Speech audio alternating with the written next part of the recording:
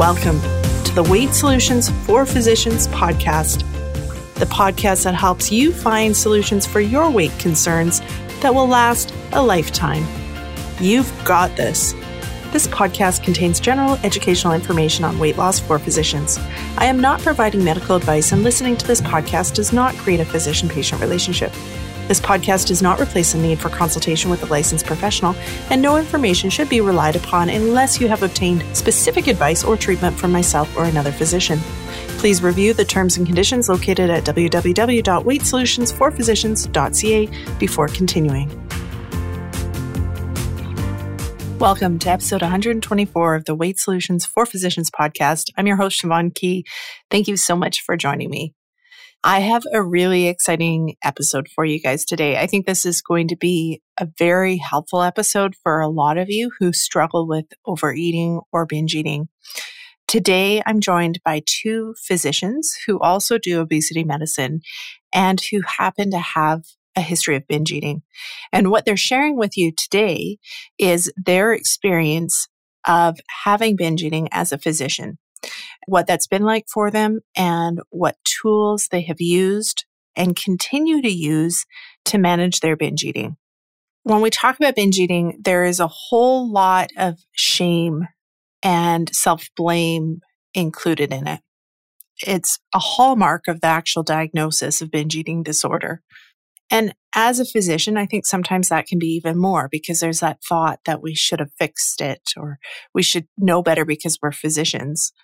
But the reality is it has nothing to do with medical knowledge. And as you'll hear in today's conversation, there's nothing about binge eating or binge eating disorder that has really anything to do with what you know or don't know. It's an emotional response. Binge eating is your brain's working on solving a discomfort. And at some point in your life, if this is you, it's attached eating as a solution to the discomfort. And so it really has nothing to do with knowing what or what not to eat. And what I hope for any of you listening who have binge eating and feel that sense of isolation and that sense of shame that's so common with it is I'm hoping by hearing Jen and Andrea's stories and hearing them discuss their experiences, that it'll make it easier for you to give yourself some compassion and maybe make it easier for you to work on it and find some freedom and find some empowerment where you feel that you can have control over this and you can take care of yourself and manage your binge eating, and that you don't have to be perfect in doing it. Because I think that from working with a lot of physicians, that expectation, even in things like binge eating, that we should be perfect when we're trying to fix them is just not a helpful expectation at all.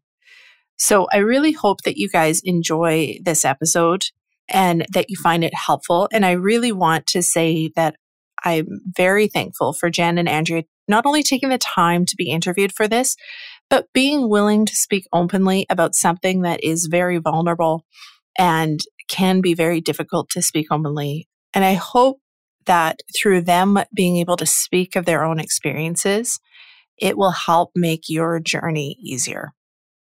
Now, before we get into the interview, I just wanted to let you know that the doors to Stress Eating SOS are opening up this week. So the April group of Stress Eating SOS, the only program that's exclusively for physicians who stress or binge eat, are opening April 1st. And over this past group, I've added in specific binge eating coaching sessions. So if this episode resonates with you and it's something that you want help with, I can help you with it. And Stress Eating SOS is the place to get that help. I've added in specific coaching sessions for physicians who binge eat.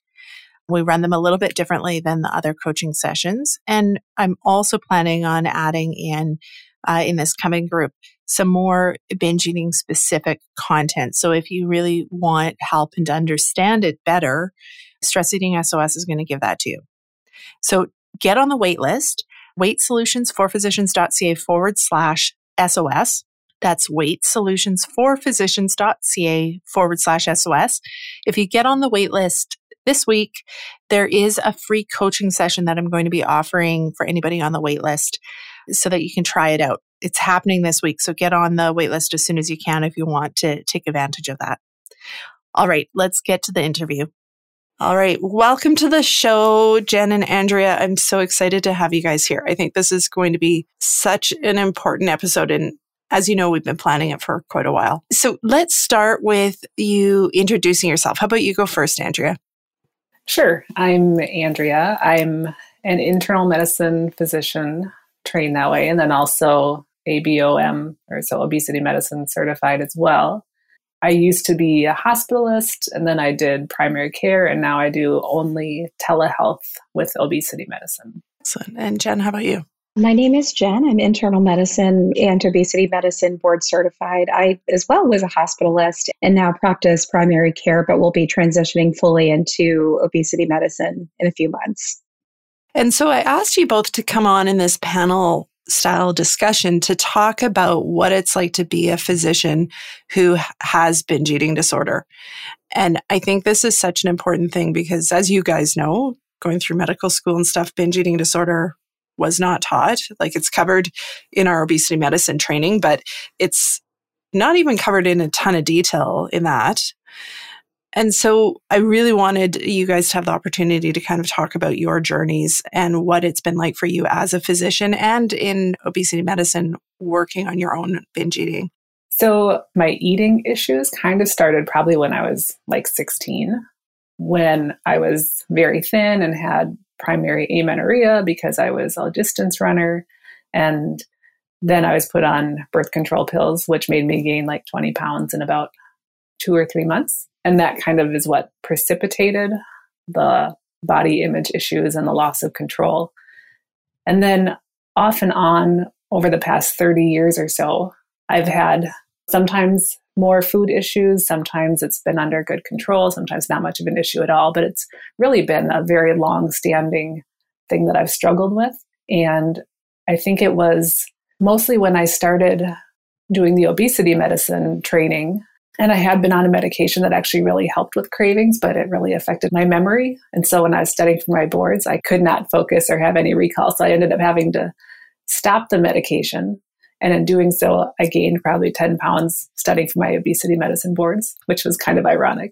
But then it was around that time where I just thought, this is crazy. I'm going to be teaching and helping people with their issues with eating, and I can't even get this figured out myself. And so just a lot of feelings of shame, feeling like a hypocrite, just these struggles where I just felt like this is so much of my brain energy into this. And that's kind of when I heard about you, Siobhan, on another podcast when you were talking. And that's where I found you, because it was, so many of these other things that we learn in obesity medicine, and it really has to do with which foods to eat and exercise. And I knew all that. I was eating because I was not hungry. It was these binges and it wasn't just overeating, it was like full on binge eating. So this compulsive loss of control. And that's when I was like, okay, I need to get this sorted out. So that was about a year ago.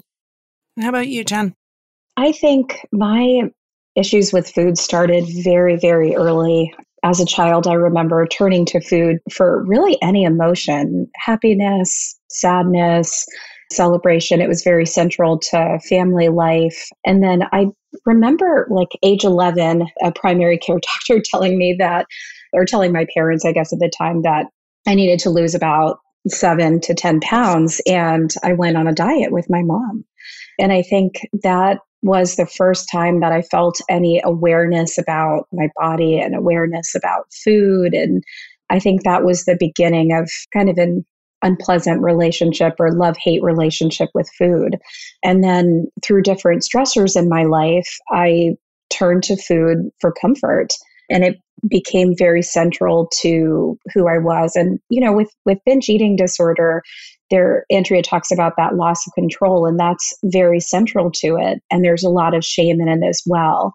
I tried many different solutions, but solutions for binge eating are really related to diet, to changing your diet and movement. And as Andrea echoed the same thing, that I knew all of that, but couldn't get myself to do it, couldn't get myself to be adherent to what I knew. And it causes this cognitive dissonance because you know better, or you think you should know better as a physician, but why can't you get yourself to do what you know you should do to take good care of yourself? And then I found Siobhan back in 2019, and I think my journey took this really dramatic turn of self-discovery, as cheesy as it sounds.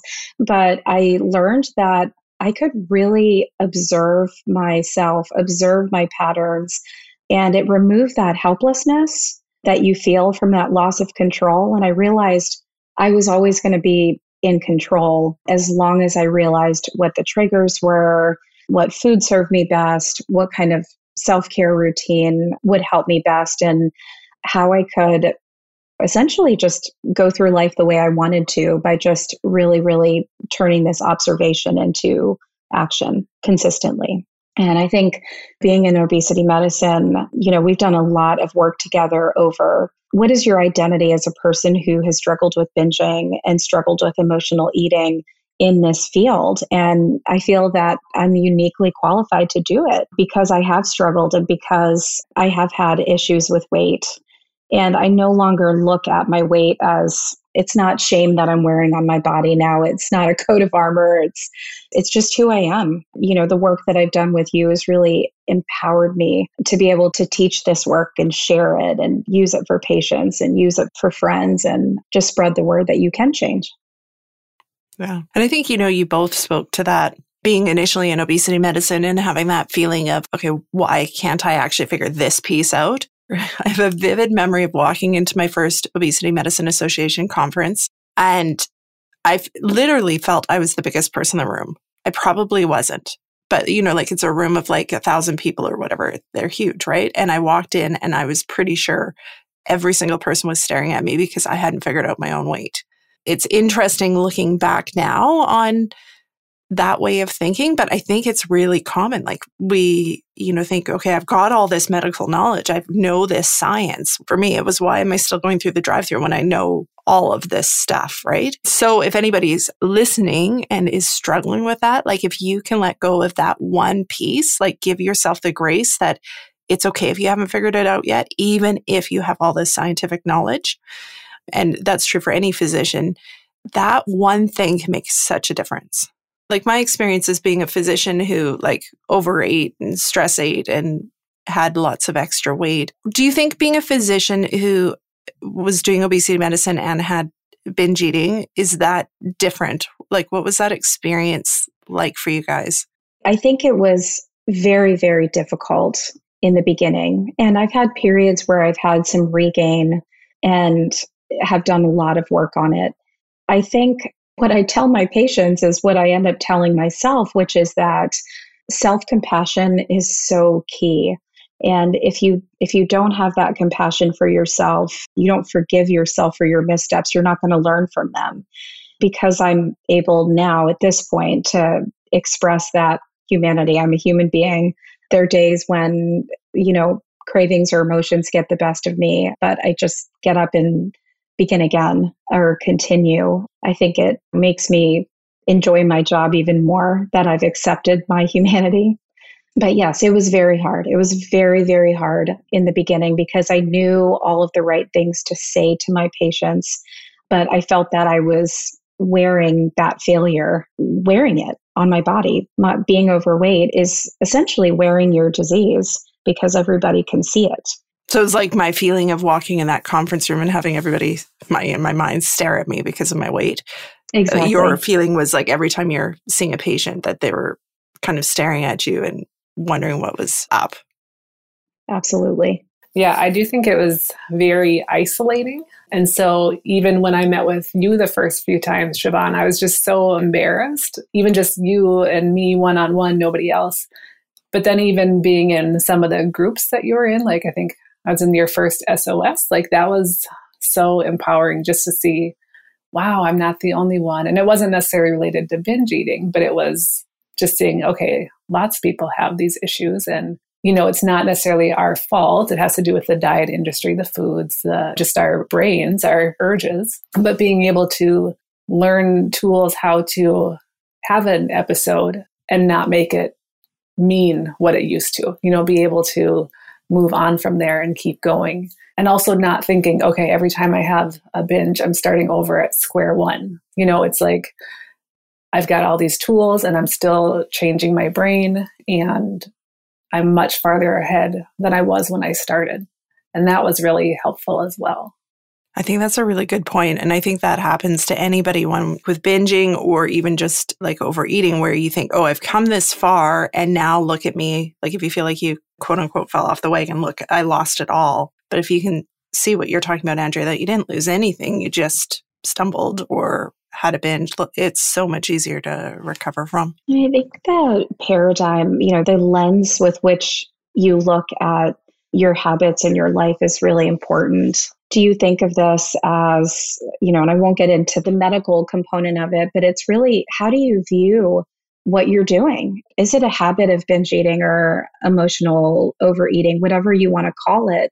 And if you look at it as a habit that's in response to some sort of stimulus or some sort of trigger, it really helps empower you to figure out, okay, let me back up a little bit. This is not about the food. This is about the thought that I'm having, the reaction I'm having to a certain circumstance. And let me reel that in and let me recognize what that trigger is so I can create a pause and go down a different pathway. And I think as Siobhan has taught so well for me over the last year plus is that she can say, well, hey, this is just what you do. This is the cycle. It lightens it so much so that I can move past that cycle and just get back to normal, healthy eating, exercising, not feeling as bad when there's a misstep. Yeah. And I think also, Siobhan, it was helpful because I feel like it was such an automatic thing for so long that I didn't even have the awareness of like, oh, this is a trigger. Now I'm going to binge. It was just like, yeah, the urge, act on it. And it was just such an automatic thing that I learned how to go like through after the fact. Okay, let me go back and figure out what was going on. And so then you and I could do that a little bit like, okay, I think this is probably what it was. And so now I at least have the awareness, like, mine is kind of my sneaky little thoughts that I had to have. And so some of them I've identified are like, I'll just have a little bit more. And that was one that I realize is a big deal. And so now whenever I catch myself thinking that, I can realize, wait a second, that's just an urge. I can just wait and start to process that. Whereas, like I said, at first, it was just such an automatic thing that I didn't even have the awareness. So now just being able to slow down and start allowing the urges, processing. And I remember I had to contact you and say, I need help allowing urges because I was so terrified of how they were going to feel. And it's like I had to contact you after every one for the first 10 or so. And that was really what helped get me into the pattern of like, okay, I can allow these. And so just having that support was really helpful too. I think, that's a really interesting thing to talk about too, is like when that fear of experiencing the craving, right? Because really that's the core of a binge eating episode, is that the experience of the craving unmet, like not eating, is going to be really bad in some way. I often talk about this being, when you start counting for your kids, like the 1, 2, and they do something, even though you never tell them what the consequence is going to be, like the threat of not actually knowing the consequence is worse. I think of these cravings as that, of like, it's that feeling of something bad is going to happen. And yet your brain never tells you the bad. It's just like, oh, it's going to be bad. You really just need to just eat or else it's going to be bad. Yeah, I think that was huge. So eventually when I started sitting through those, I was almost a little annoyed because I was like, I've been having this issue for so long and all I had was 3 minutes of like feeling like a little bit of a pressure in my chest. And that was it. Like, I'm thinking that it was going to be this horrible thing. And it turns out it really wasn't nearly as unmanageable as I thought it was going to be. I think what's interesting in this work too is understanding that different foods were going to cause me to have more of those urges. I always share this with patients and I say, nothing's gone wrong that you've had a long day and it's Friday night and you want a pizza. So let's plan for that. What can you do to make sure that your fatigue from the week on Friday night doesn't translate into something you don't want it to translate into. Just realizing that, expecting that those urges and my brain to offer me those signals for wanting to eat off of my plan at certain predictable times, that was just so helpful. Mm-hmm. Yeah. And just recognizing the actual urge itself is just totally normal brain behavior. I find anytime I can put stuff into like, it's just biology, it dials so many things down, right? Because often when we experience the urge and we have the craving to eat, we think something's wrong with us, that we did something wrong. There's something defective in how our brain approaches food and like all these different stories. And it doesn't help. It makes you want to eat more because there's something inherently broken, right? Andrea, you mentioned sneaky thoughts, and I think this would be a great thing to talk about because they are sneaky and they seem so truthful and so like matter of fact when your brain offers the different thoughts, like just have a little more. Yeah. What other thoughts have you guys noticed as your sneaky thoughts that you need to just watch for and purposefully not believe when your brain offers them? So some of my other ones that I've come up with are like, it's not a big deal. It's just a little bit. That's one that really creeps in. And I believe them. They're so believable and so true to me. Like, it's not a big deal. I'll just have a little more. It's not. It's totally a lie. It's, my brain trying to get me to have a little bit more. And it never is just a little bit more. It's a whole lot more. How about you, Jen? Absolutely. That's a famous one for my brain to offer. To just have one slice of bread. Just have a little more of this. It's okay if you have that little piece of your kid's sandwich. Yes, the just a little more is a very sneaky thought my brain likes to have, or going back to that kind of binge restrict cycle, like, you've been really good. You can do X, Y, and Z.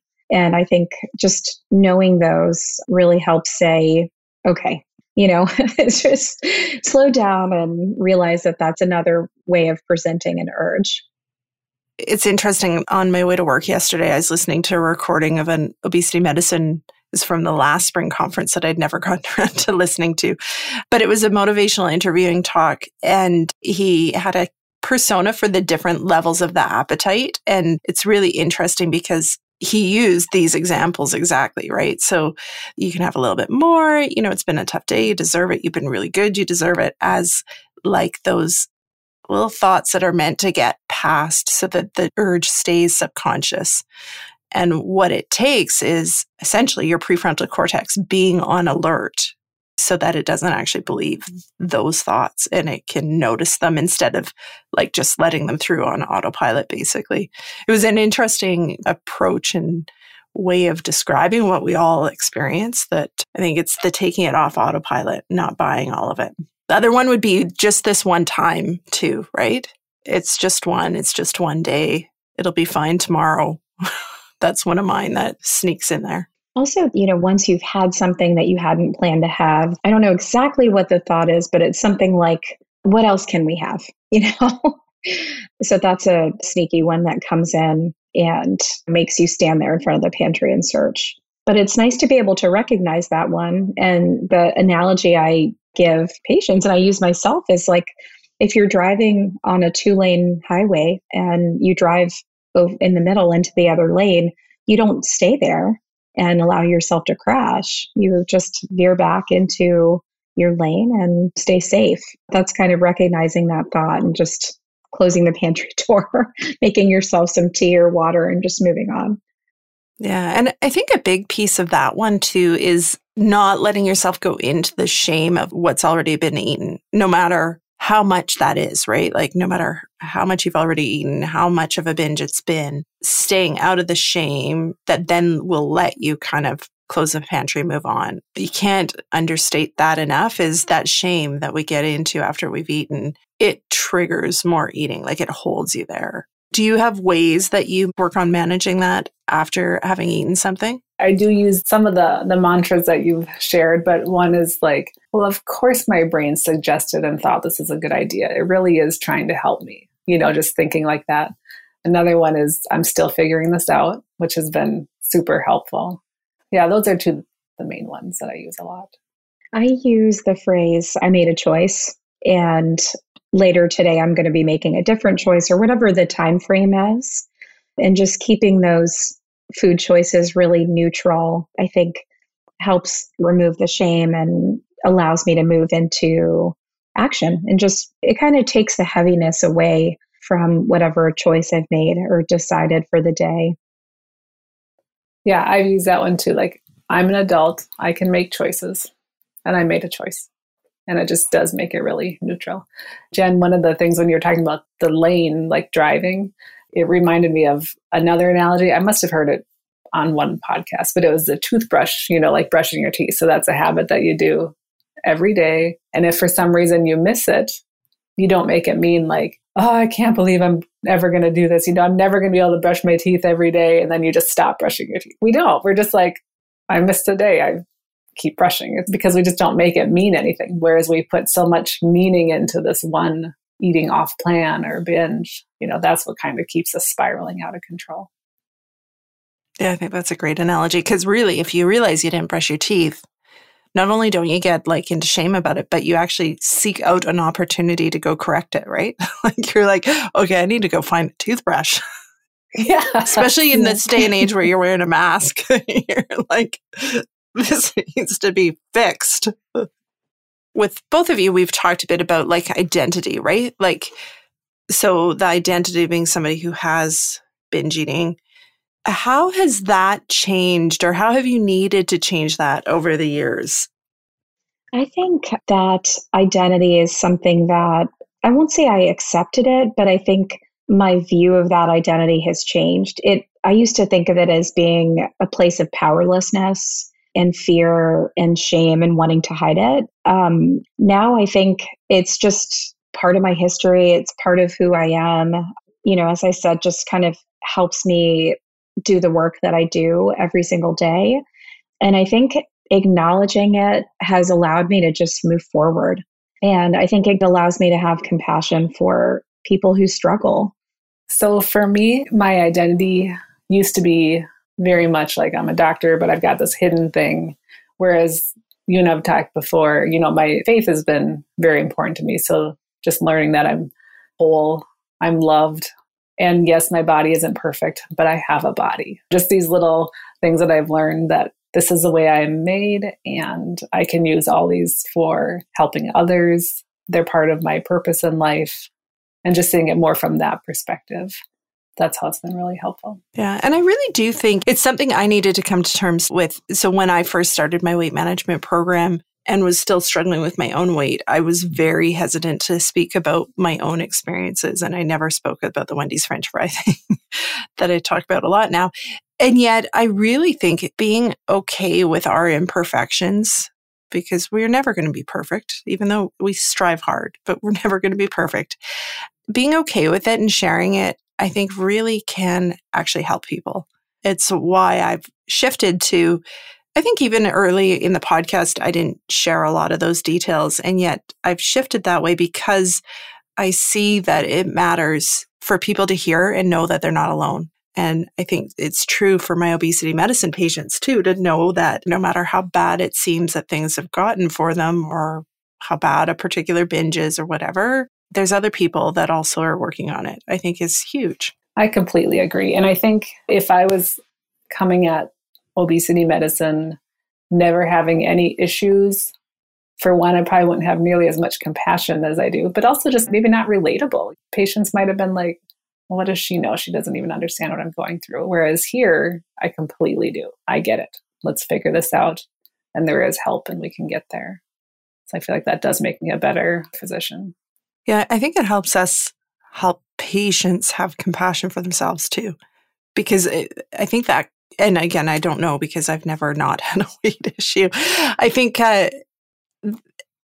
would assume somebody who has never had it might find it harder to understand the true level of like the shame and the blame and all that our patients and ourselves can get into when we struggle with this sort of stuff. What advice would you give somebody? So if a physician's listening to this who identifies with having binge eating and is really struggling, what advice would you give them? I guess I'd say you're not alone, and it's not really your fault. There's a lot of things going against us, which kind of get us into this habit. And so some of the advice is, not restricting, because that's what kind of sets you up for more of a binge. So eating enough just to nourish your body, take care of yourself, what your body needs, really having compassion with yourself. And then also not making it mean that there's anything wrong with you, that this is just normal biology. There's been a glitch. We can figure this out. There is help. And it doesn't have to be this way for the rest of your life.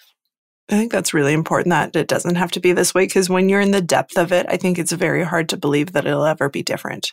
Like you're stuck and feel very disempowered when you're in the depth of binge eating. So if you can just believe that one thing, that it won't always be like this, I think that can be really, really powerful. Yeah. And I think once I've had a few tastes of freedom, that's what's even more powerful than those urges. Like, wow, this can actually happen for real, that I'm not going to have to deal with these urges for the rest of my life. And that has been so freeing. Mm-hmm. I would say that I think the first thing is just some self-compassion that we've talked about.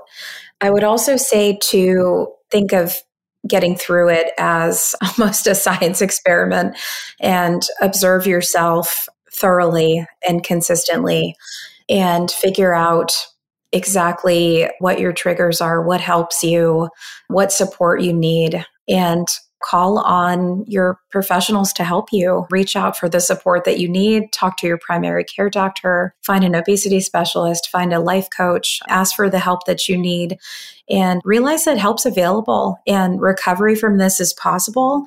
I would say it's not a linear path. There are ups and downs, and those times when you're down are temporary. You feel like you're always going to feel like this. You're always going to have this behavior, but just understanding that it's temporary. All of our moods are temporary. Things change moment to moment, and you can create better moments by figuring out, doing a deep dive. Yeah. And I think that's a really good point. And I was going to ask you guys that question of what does recovery look like? Because again, it's really easy to think you either binge eat or you don't. And it's like when you fix it, it's a switch.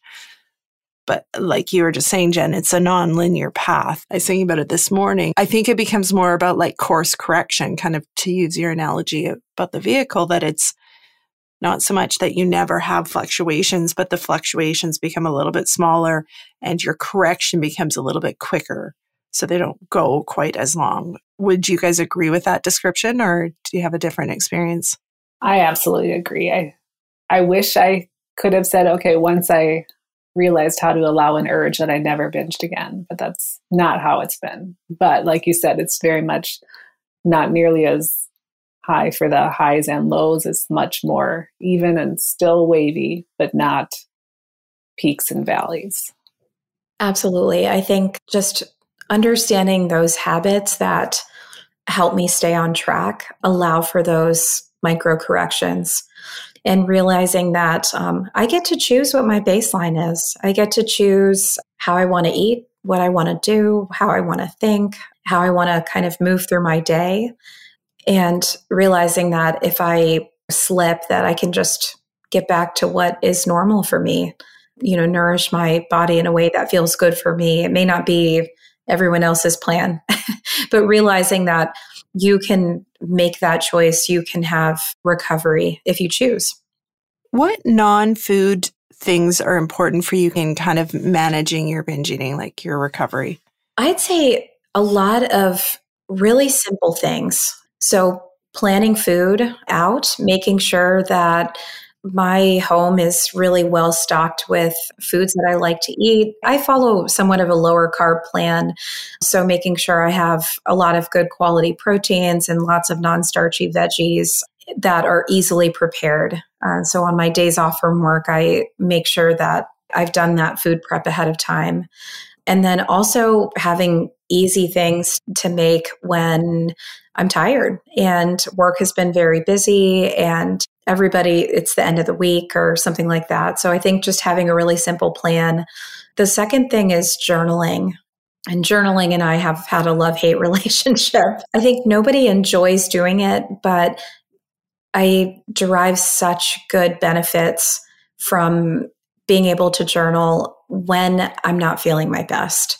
So it's always nice to have this beautiful journal that says all these amazing things when you're feeling good. But when you're not feeling your best, I think that's the time to really put pen to paper and sort out what you're feeling. And I've noticed that just if I don't feel like doing it in the moment of when I'm feeling bad or when I'm having a lot of urges or have consumed a lot of carbs, then the next best time to do it is just the very next day to get back and pen to paper and sort out what happened, and not just ignoring those falls, but really delving into them and figuring out, okay, what was going on for me that day? And why did I feel the way I felt? And why did I feel that food was the answer? And what can I do differently next time? How can I make a different choice? Exercise and sleep are the last two. I mean, exercise has been priceless for me. It's not about weight loss because having this obesity certification helps you understand that exercise is great for weight maintenance, but not as much for weight loss. But it is the benefits on mood and health and energy levels have been completely invaluable for me. And then sleep. Like Netflix is never the answer. The answer is always just getting into bed early. Sometimes that means putting the kids down and getting right into bed and just going to bed early because it's been a tiring day. I think mine are very similar to yours, Jen. I think exercise is great. Again, not for weight loss. It's actually what my husband and I do together to connect in the evenings. And so we exercise together. And then sleep is really helpful. I'm pretty particular about my sleep. And oftentimes my kids will tuck me into bed because they're a little bit older now and they like to stay up later, even though it's important for them too. And then journaling, I had said before, my faith is important. So a lot of that looks more like prayer and writing down my prayers and such, and just being able to look at it through that way too. And then just talking with my husband and other support people too, not for accountability necessarily, but just to know that they're there, they love me no matter what, and we can get through this together. How was a coaching approach different, like from the other ways that you tried to manage the binge eating? And how did it benefit you?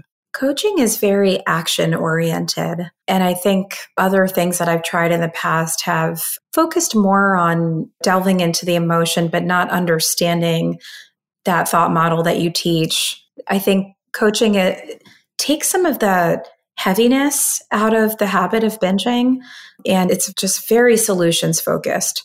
So for me, it feels like coaching versus other methods gives you a lot of power, a lot of choice, and it kind of helps clean up your thinking. People who have emotional or binge eating are stuck in these repetitive thought loops that they can't get out of. And at some point, I think we've all felt, gosh, well, I'm just going to be like this forever. This is just how I am, and nothing is going to change that. But coaching allows you to change that because it allows you to replace those types of thoughts with thoughts that serve you better. If I do misstep, then my thought is just, okay, well, I'm going to look at what happened, figure out what was going on, and then move on and learn from it. With coaching, it's not somebody telling me what to do. It's actually me coming up with my own solutions based on my life, my experiences, and my goals, which I have to say is pretty uncomfortable, like trying to do that with somebody watching me, but it's really helpful. Like, okay, so I can, you'll ask a question or whatever. Why do you think that happened? Or what do you think you could do? And being able to sit there and generate my own solutions, that's what makes it stick. I know kind of what's best and I can figure this out, but I just need somebody else to help me see what my brain is doing. Like when it's my own thoughts, I really can't sort it out as well, but having somebody else say like, this is what I see, this is what you're thinking, just being able to see that and then having me come up with my own solutions, I feel like that was the most helpful. Mm-hmm. I believe that's true for any form of weight loss or managing stress eating or anything, is we're used to it being external, that somebody tells us what to do. But if you can generate whatever you're doing internally, that can make a huge difference on what it feels like and how easy it is to continue and stay focused and stay committed. And also, I'm not rebelling against anybody else. Like these are my own ideas. And so it's not like I can rebel against anybody. It's myself. Yeah, absolutely. But sometimes we still try. I think that's that sneaky thought. They're like, oh, you're fine. Don't worry about that. Any last thoughts or tips that you would want to say before we wrap up? I'd probably say that losing weight and recovering from binge or emotional eating are not always synonymous, and they may not always go together. I find that just focusing on those healthy habits and that self-care is more important and lays the groundwork prior to the weight loss. And I think that is a really, really hard concept and has taken me several years to understand that just moving past the binges and moving past wanting to use food to solve other issues in a person's life is really central. It's the first step, I think, before you focus on the weight loss. And then second comes, okay, well, I've solved that or I've improved that. Now, how do I make my body efficiently shed what it doesn't need? That sometimes comes a lot later. And there may be some regain and in the meantime in that process. But I think that was a very important learning point for me, that the two were not synonymous. I think that's really important to know and hear, because it's often you want to do both, but then you get stuck into the binge restrict because then you go too restrictive to try to do those together. All right. Well, thank you guys so much for coming on. I know that this is a very personal topic. And so for both of you to come on and speak openly about it, I really appreciate it. And I know that there's people listening that will have found this really helpful. All right. Thank you, Siobhan. That was such a great, open and honest conversation about what it's like to live with binge eating disorder.